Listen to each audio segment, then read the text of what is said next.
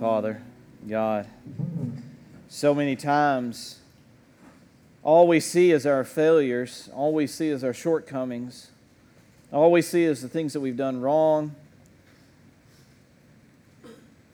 God, all we see is the negative things, the things that weigh us down and that distract us. God, sometimes that's all we see. And we fail to see that the fact that a lot of the circumstances in our lives, God, are perfectly orchestrated by you. That things may come into our lives and they may hurt us, they may break us down in a way. But Lord, so many times that is you refining us with your fire, that is you bringing things into our lives to purify us, and we don't see that. God, I pray that this morning we would see that. We would see that the things that come into our lives, so many times that they're not just attacks, they're not just negative things that are happening to us because we live in a broken world. They're absolutely orchestrated under your divine power, your sovereign hand. God, you're in complete control of every single thing that happens. I pray that we would see that, and we would see that in the midst of that you are indeed a good, good Father. Lord, all we can see sometimes, we're so blinded by all the bad stuff. We never take time to pause in our lives and just stop and see just how good you are. Well, God, I pray that this morning that people would have their eyes open and their ears tuned in to you and to your word. And God, you would reveal to them that you are indeed working things for their good and for your glory, even though they can't see it. You're perfect in all of your ways. Every single thing that you orchestrate in our lives, God, it is perfect. Help us to see that. Help us to recognize that because you are a good, good Father. God, I pray right now, as we listen to what you have to say to us, that God, you would restore some people. God, you would correct some people. You would remind people of your amazing love that you have for us. God, that when we walk out of this place, we would be changed because of your power and your word and your love. Father, that's what I pray for this time. In Jesus' name, amen. You can be seated.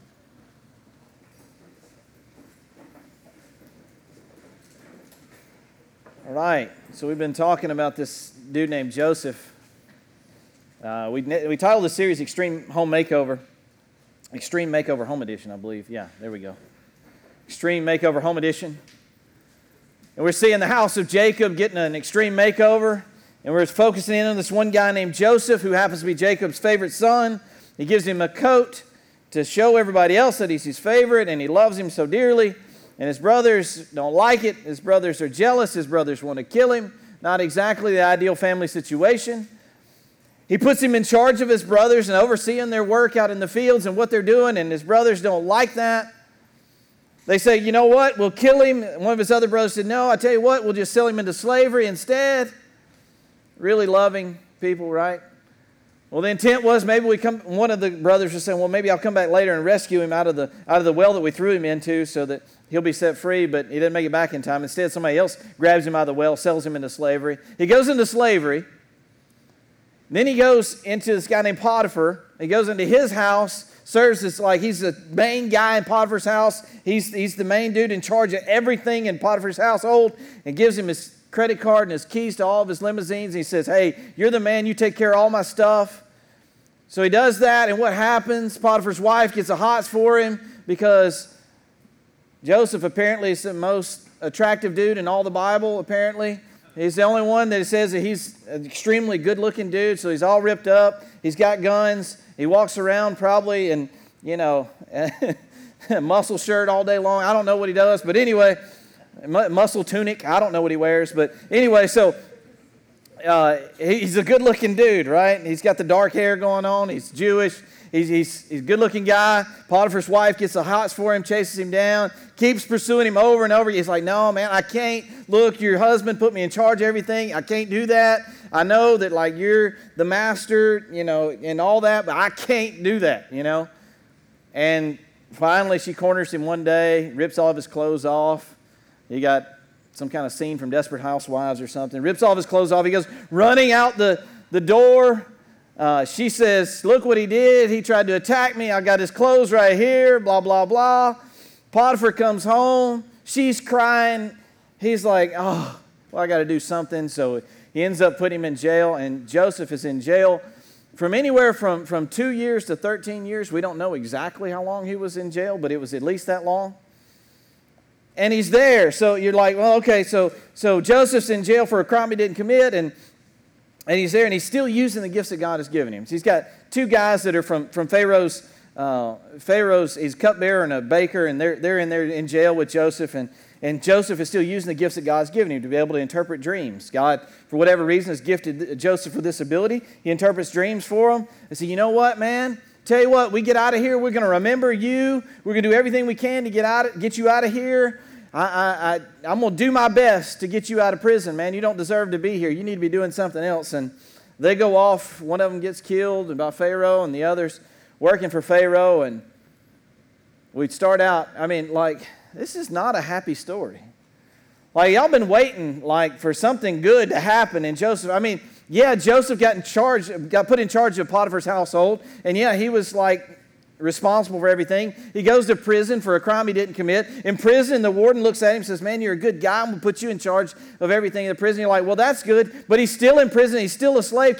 I don't really see how the story's that good, man. Can we at least have a cheery note in this story, please?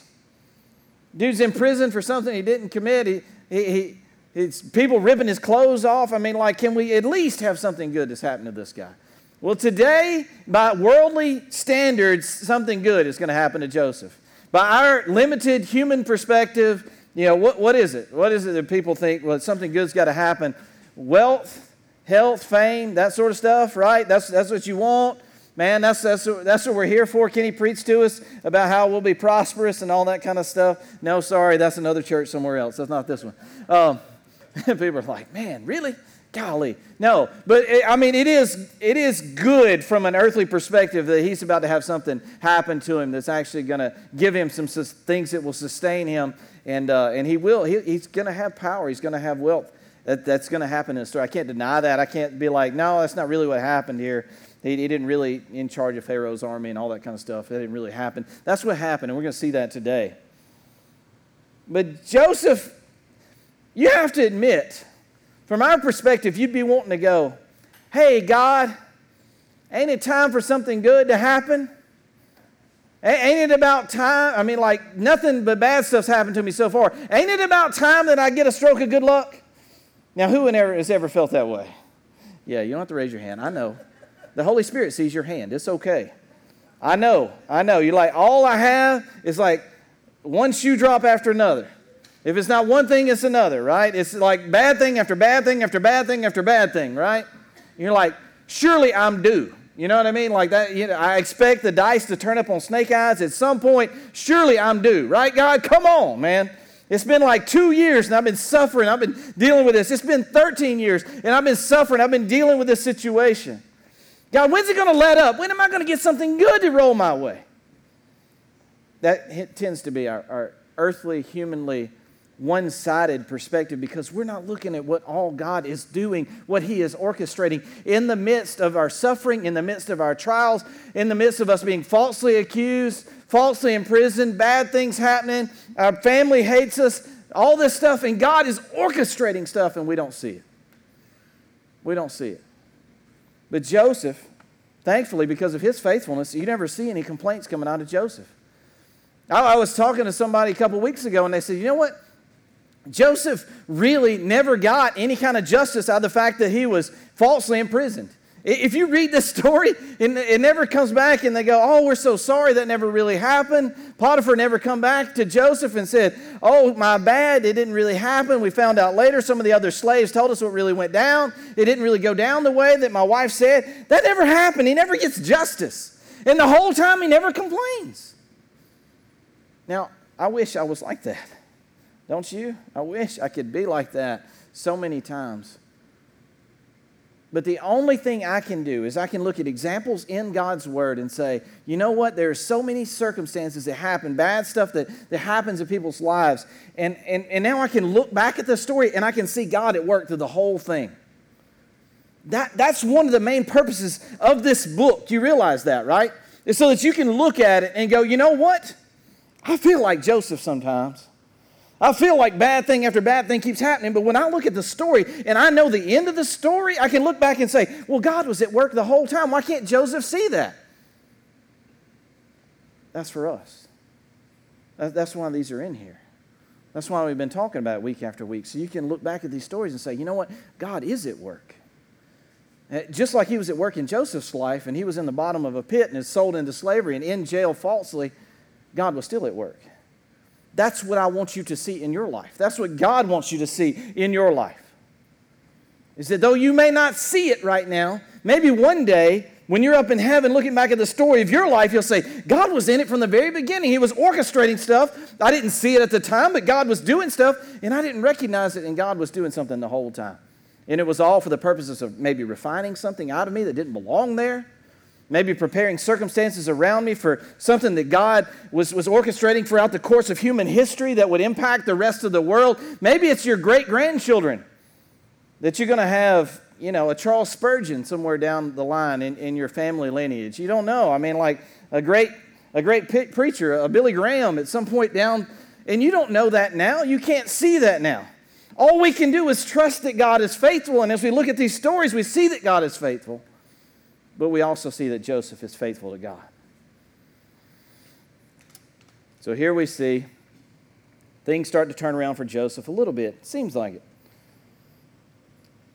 Chapter 41 of Genesis. I'm not going to read all of this. Connie, you'll have to keep up. We're going to skip around some, but it says in chapter 41, beginning in verse 1, it says, 2 full years later, Pharaoh dreamed that he was standing on the bank of the Nile River. In his dream, he saw 7 fat, healthy cows come up out of the river and begin grazing in the marsh grass. Not exactly like the dreams I typically have. You know what I mean? It's usually like that commercial. It's got Abraham Lincoln talking to a beaver, and they're having some conversation, and I'm like, what does this mean? Apparently, this is not the kind of dream that Pharaoh had. So, in his dream, he saw 7 fat, healthy cows come up out of the river and saw 7 more cows and began grazing in the marsh grass. Then he saw 7 more cows come up behind them from the Nile, but they were scrawny and thin. Weird, right? The cows stood beside the fat cows on the riverbank. Then the scrawny thin cows ate the 7 healthy fat cows. At this point in the dream, Pharaoh woke up. That kind of does sound like something that happened to me, right? In the middle of something very confusing happening in my dream, I wake up and I go, I don't know what that was about.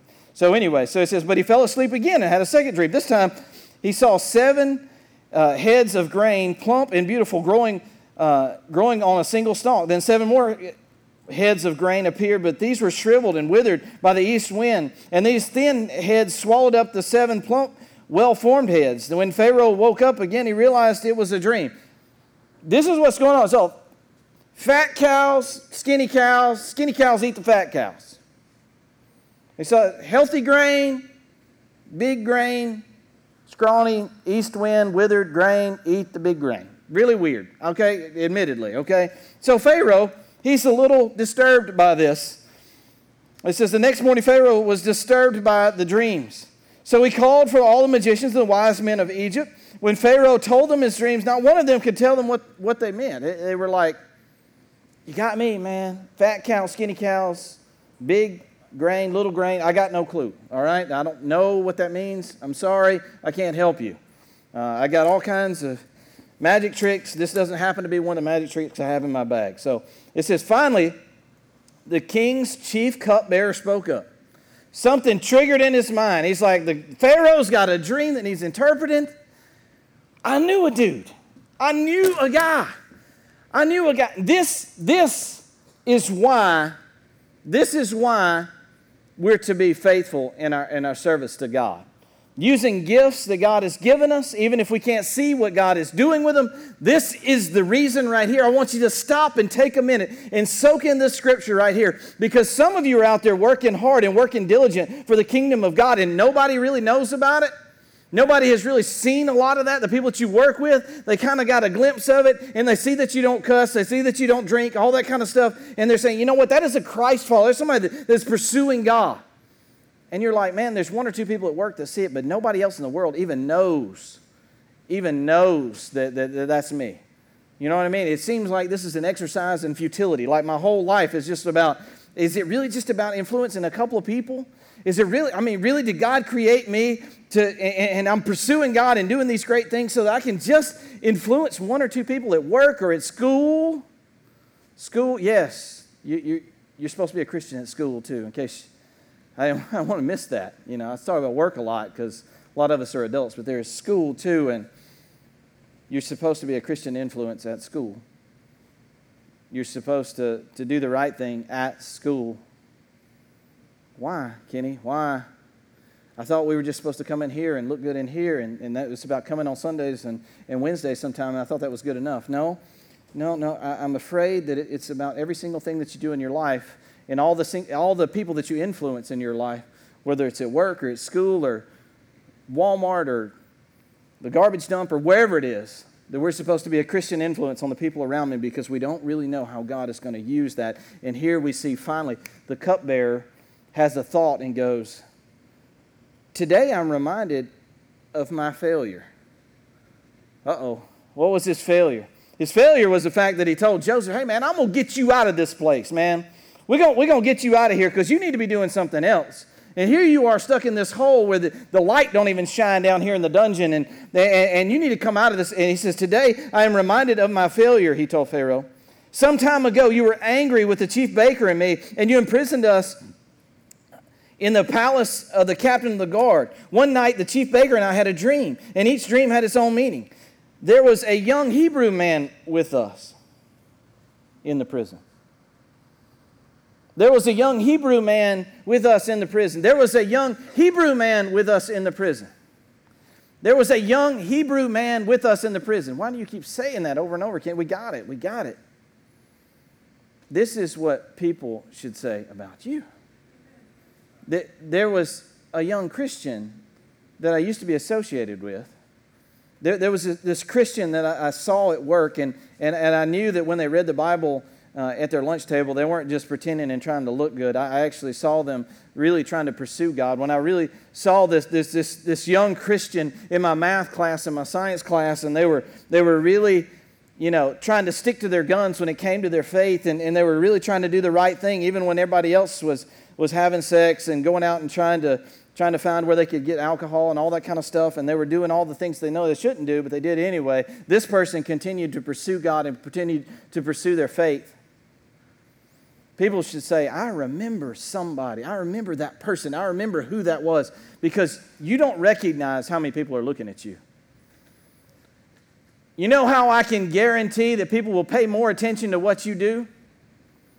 You know how I can guarantee that people will scrutinize you, pick you apart, analyze every single move that you make? All you have to do is be a Christian. Amen. And people will nail you to the wall. They're like, man, I got to dissect this person.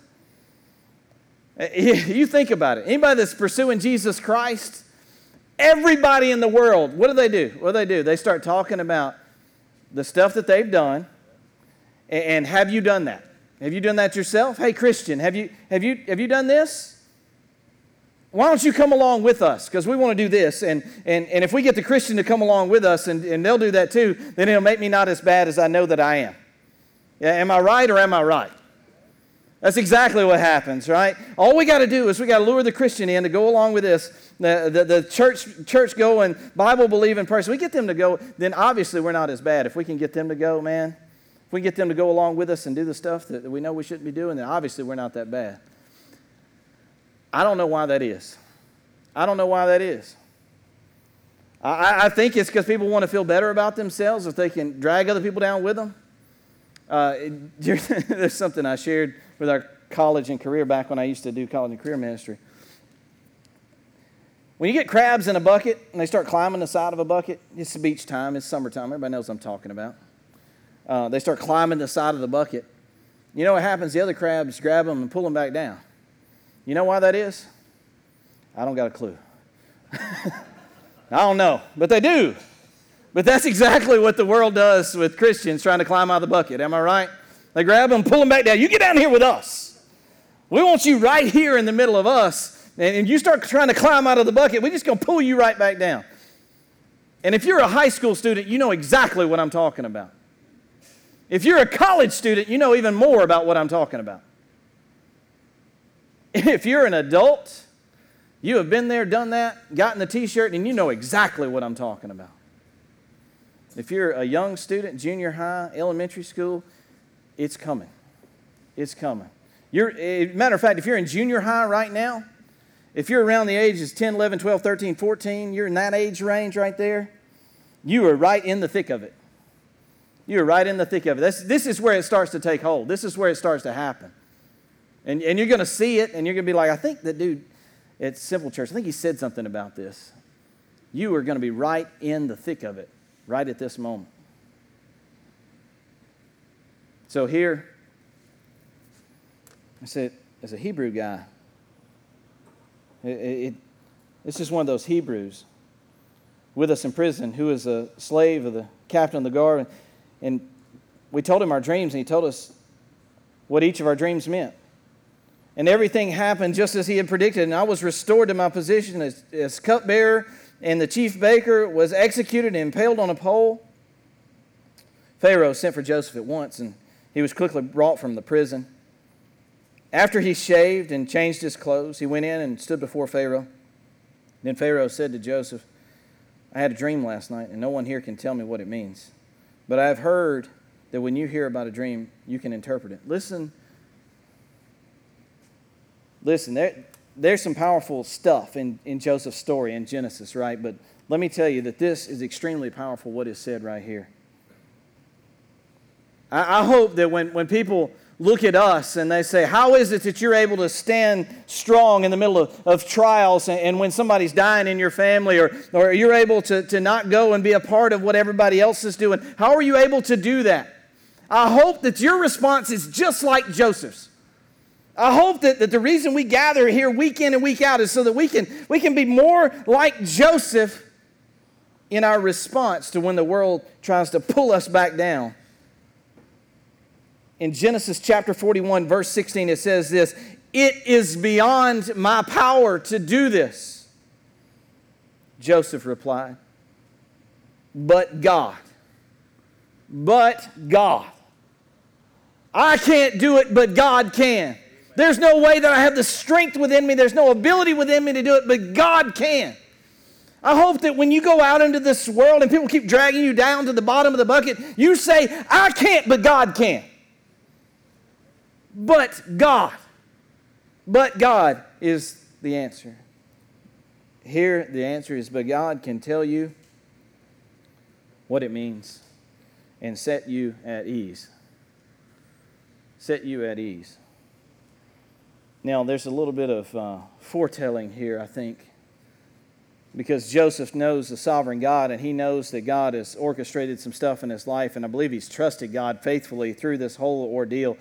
And he knows that he can set him at ease. How does he know that? He's only going to be set at ease because he knows that God has ordained this particular moment for Joseph to be where he is, doing what he's doing, and he knows that something is about to happen. He can recognize the God moment that he's in. He was in prison just a few hours ago. Now he's clean shaven, got brand new clothes, he's all washed up, and he's standing before the Pharaoh, the king of Egypt, and he's standing there, and he recognizes this God moment. And the only way that Pharaoh is going to be set at ease is if he is responsive to what God is doing. And I believe Joseph right here can see that God is at work, and God has made this particular moment for something to change in Joseph's life. I hope you recognize those God moments in your life. That when things are like they reach fever pitch, when you have that moment where you can either take things into your own hands or put them in God's hands, I pray that you will put them in God's hands and say, God, I know that you are faithful. I know that you have this moment in your mind where you have set things up in my life, even though it has looked nasty up until this point. I know that right now you're doing something, God. And I just want to respond. I just want to respond. Some of you have this experience. At the end, we have a time of response where you can come and pray and ask Jesus Christ to be the Lord of your life. And you know it's a God moment. You know that it's a moment when God is speaking directly to you and say, you need to surrender everything and come to me. And we sit there and we say no. We sit there and we say no because we don't recognize the God moments. We refuse to obey. We refuse to surrender. But I hope you recognize it is beyond my power to do this, but God. But God.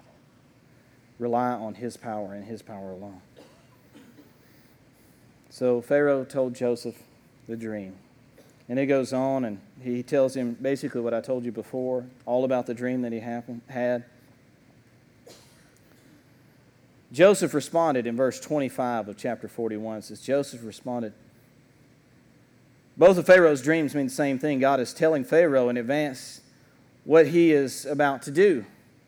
The 7 healthy cows and the 7 healthy heads of grain both represent 7 years of prosperity. The 7 thin, scrawny cows that came up later and the 7 thin heads of grain withered by the east wind represent 7 years of famine. This will happen just as I have described it, for God has revealed to Pharaoh in advance what he is about to do.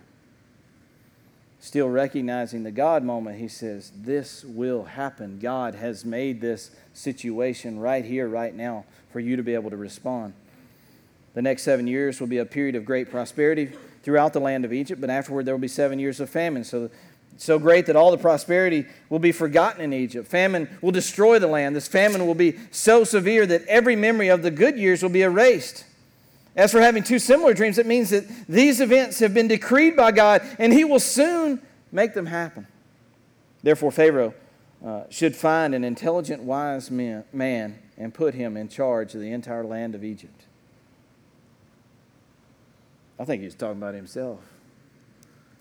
I can't say that for sure because it didn't say that in here. He looks at Pharaoh and he said, you're about to have famine after 7 good years, and it's going to be bad. It's going to be so bad that everybody's going to forget about the good times. All they're going to see is the bad times. He says, you need to find you a wise man, an intelligent man who can lead you through this mess. You need to find somebody. There's a lot of people that say the story of Joseph is the story of Jesus in a lot of ways.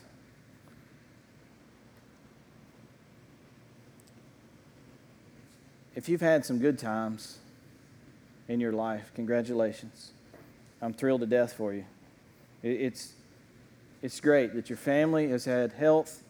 You've had finances so you can put food on the table and you've got a car to drive. Praise God for what you've had.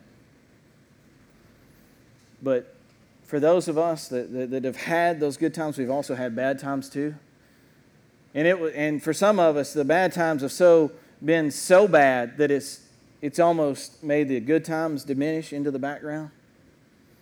That all you can see, man, is how hard it's been. Sometimes that's all we can see. I want you to know that you need to find a wise, intelligent man to help you through those situations in your life. That can help you through the hard times. And that wise, intelligent man, he's wiser than any other man. His ways surpass all of our ways. His understanding surpasses all of our understanding.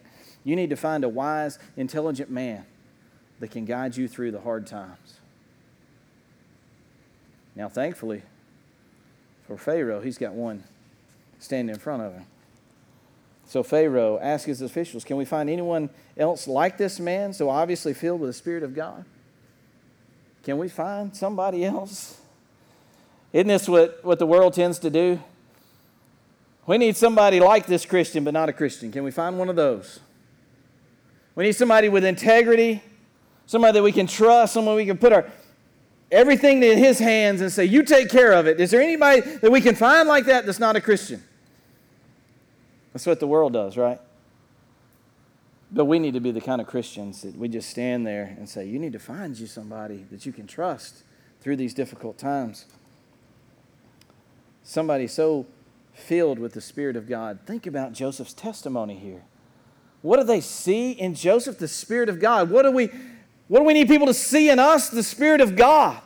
So filled with the Spirit of God that we're able to lead people, to be strong when nobody else is strong, to be able to see clearly what God has in store even when nobody else can see it. Then Pharaoh said to Joseph, since God has revealed the meaning of the dreams to you, clearly no one else is as intelligent or wise as you are. You will be in charge of my court, and all my people will take orders from you. Only I, sitting on my throne, will have a rank higher than yours. Here is what we see happening. We see a man filled with the Holy Spirit of God, following the leadership of God, being a man of integrity, doing what God has called him to do, using the gifts that God has given him. And then God ordains a particular moment in Joseph's life. And he has a chance right here to give glory to himself or give glory to God. And what does he do? He chooses to give glory to God and say, God is the only way. And because he has done that, God is blessing Joseph. Now, listen to me for just a second. It says that he takes a signet ring off his finger and puts it on Joseph's finger. Just because you're faithful to God does not mean you're going to be covered up with wealth and that you're going to be the vice president of the United States. That is not what it means. But the kind of wealth that you have is an eternal wealth where you store up your treasures in heaven, where that one day when you're in the presence of God, and God is saying, He's with me. Just like Pharaoh is saying, Joseph is with me. You think about being a king and how powerful that is.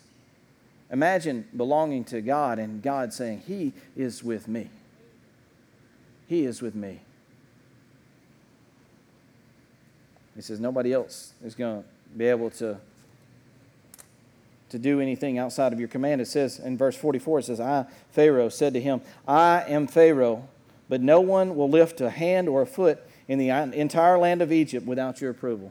He says, you're going to be in charge of everything. Nobody's going to do anything unless you tell them to do it. Why?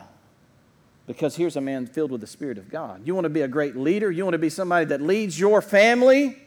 You want to be somebody that leads at work? Be filled with the Spirit of God.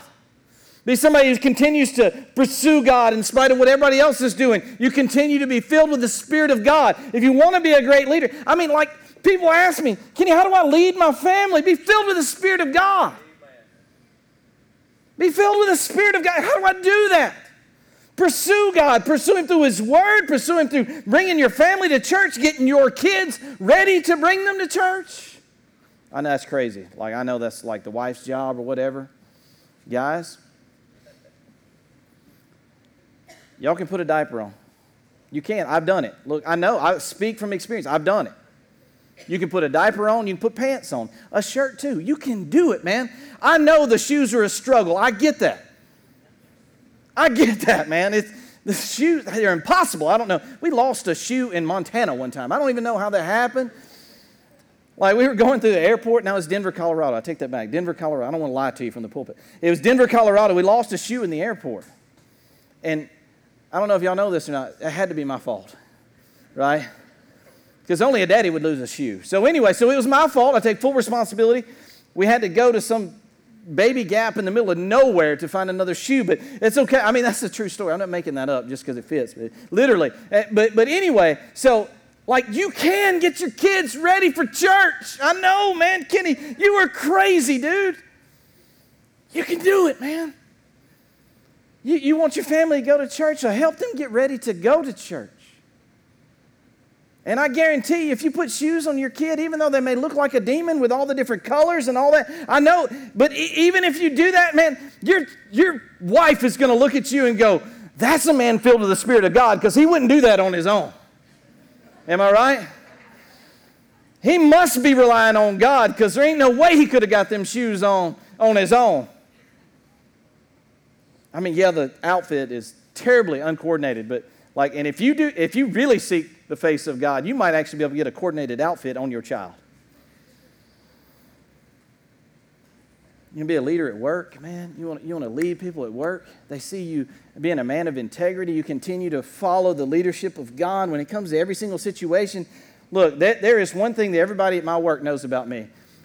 It goes without saying. They've seen me say it before. They've heard me say it before. They've experienced it before. If they ask me to do something that I believe is not full of integrity, I quit that second. And there is no compromise. I don't care how much money I make. I don't care about any of that. If they ask me to do something that I do not feel like is full of integrity, I will walk away without hesitation. And God will provide for my family. I will not do something that will compromise my integrity at my job. And they know that without a shadow of a doubt. And nobody asked me to do that either. There was one time where I got in a shouting match. I know, look, okay. Some of y'all been in shouting matches too at work, okay? It happens, all right? But somebody tried to shuck the blame and put it on somebody else, put it on another group and said, well, they did something and that's the reason this is messed up and blah, blah, blah, blah, blah, blah. I said, no, I will not let you stand here and blame them. It was my fault and you better let me take responsibility or I'm leaving right now. And I got in a shouting match in my office and the dude's boss had to come over. He's like, so everything's good, right? I was like, yeah, it's good, man. I'm going to take the blame for this mess up. I'm not going to put it off on somebody else and say in another group, another company, they're the ones that messed up. I'm not going to do that, and I will not stand here and let somebody else do that. I will leave right this second. And I absolutely believe in being a man of integrity because you know what is way more important than my job? It is what people see in me. It is that people see Christ in me, and that is 1,000 million trillion times more important than my job or how much money is in my bank account.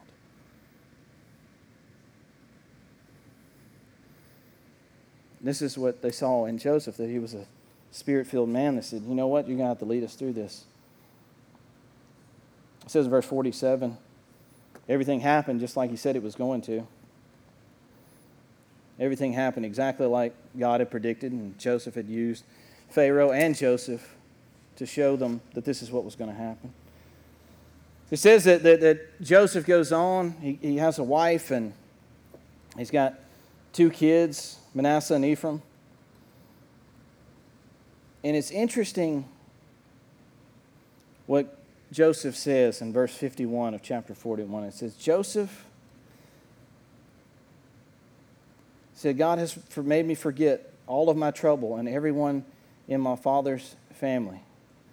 Joseph named his second son Ephraim, for he said, God has made me fruitful in this land of my grief. There's 2 things that he says here. He says, everything that's happened with my family, God has blessed me in such a way that I don't really focus on that anymore. Let me tell you that I think this is a prelude to the fact that God is going to refine Joseph even further. That God is going to continue to challenge Joseph in areas where he doesn't necessarily want to be challenged. I think that this is an indication right here that Joseph is like, man, I want to put all that behind me and I want to look towards the future. And sometimes we can do that. But sometimes we don't need to forget about the fact that we got stuff in the past that we got to deal with. And that's what God's setting Joseph up for right now. See, God's dealt with the present. He's dealt with the current situation for Joseph. He's out of prison. He's second in the command of Pharaoh. But Joseph still's got some stuff he's got to deal with. And I believe that this is pointing towards the fact that Joseph doesn't necessarily want to deal with those things in his past. He just wants to kind of take care of the things in the moment. But God said, man, you got stuff in your past that we got to deal with, okay? There's stuff in your past that, man, we got to get straightened out, purified, cleared up in order for you to be able to move forward. Now, listen to me. This is very important. I don't know what God has spoken to you in this message. I don't know what He said. Maybe things are not good in your life and you're just hoping things will turn around and you say, you know, I'll put my faith in eternity and that's what I got out of this. Or maybe, just maybe, there's something that God wants you to deal with in your past that you have not clearly addressed. That God has ordained this message for this time, and this is a God moment for you to say, you know what? There is something that I've got to deal with that though it was in my past and though that it looks like it's gone, it's over with, it's finished, that God says, no, we still have to deal with this because I want to refine you, I want to purify you, I want to make you more like my son Jesus Christ, and I can't do that until you let go of whatever you've got in your family history, whatever you've got in your previous experiences. Until you let go of all of that, we can't use you to your full potential. I'm not going to go into details, but just to tell you that I've had this happen in my own life. When God called me to ministry, before I ever got the chance to go into ministry, when God first called me, He said, You want to help other people, you got to help yourself first. You got to help yourself first. And there was some stuff I had to deal with in my life first before I could ever go, and God used me to my full potential. Maybe, just maybe, that's what you needed to hear this morning. Maybe, just maybe, you've not been the man or woman of integrity at work or at school that you feel like you should have been. And you know that it's affecting your testimony and how people look at Christians and how people look at you. Maybe you need to come repent of that and say, God, I don't have the strength to do it, but you do. Maybe, just maybe, things have been really rocky in your life. And you're looking for a wise, intelligent man to lead you through it. Jesus Christ is the answer to that. Jesus Christ is the only one that will lead you in a way that will not fail you. Other men will fail you, let you down. Best friends stab you in the back, all that kind of stuff. But Jesus Christ will never fail you because his ways are higher than our ways. He is a good, good Father. Let me pray. Father, thank you, Lord, for your word. God, for how you have challenged us through your word. Lord, I know that it's warm in this place. The temperature has gotten up since we've been in here. And God, I don't know why that is. I mean, I know that we have air conditioning issues that we're working on and all that, but I also know that, God, maybe you're using this to challenge some people if they really want to be here or not. Whatever you're doing, God, I'm okay with that. Lord, there are some people that have been so challenged by this word. Maybe they've got something in their past, Lord, that you've just opened their eyes to. Maybe there's somebody here that's just waiting, God, that something's going to change, something's going to happen. Eventually I'm going to catch a break. I pray that they would not be fixated on the fact that Joseph got put in second command, but I pray that they would be fixated on the fact that just as Joseph was one of Pharaoh's, God, we are one of yours. God, that surpasses any riches or any amount of power that we could ever have if we're right there with God, that we belong to you. God, maybe there's somebody here. God, they're experiencing a rocky 7 years in their life, a difficult time, a difficult period in their life. And Lord, they're looking for a wise, intelligent man to lead them through it. Father, I pray that they would only find that in Jesus Christ. The reason you brought them here today was so that they could hear that Jesus Christ is the only answer. He's the only one that can lead them through a period of famine in their life. God, Jesus Christ is the only one. Lord, maybe there's some people here that are struggling with their integrity, they're struggling with their testimony, and they're just struggling, God, with showing people that they're a Christian and a Christ follower. I pray that they would recognize what we saw in your word, that I do not have the power, but God. But God has the power. Lord, let us fall into your arms at this time. Let us find peace that only you can provide. I pray that you would do in our lives what you did in Pharaoh's life, and you would put us at ease. But we know that that can only happen, God, if we follow your plan, if we obey you, and we follow you. So God, may we do that now. In Jesus' name, amen. Will everyone please stand?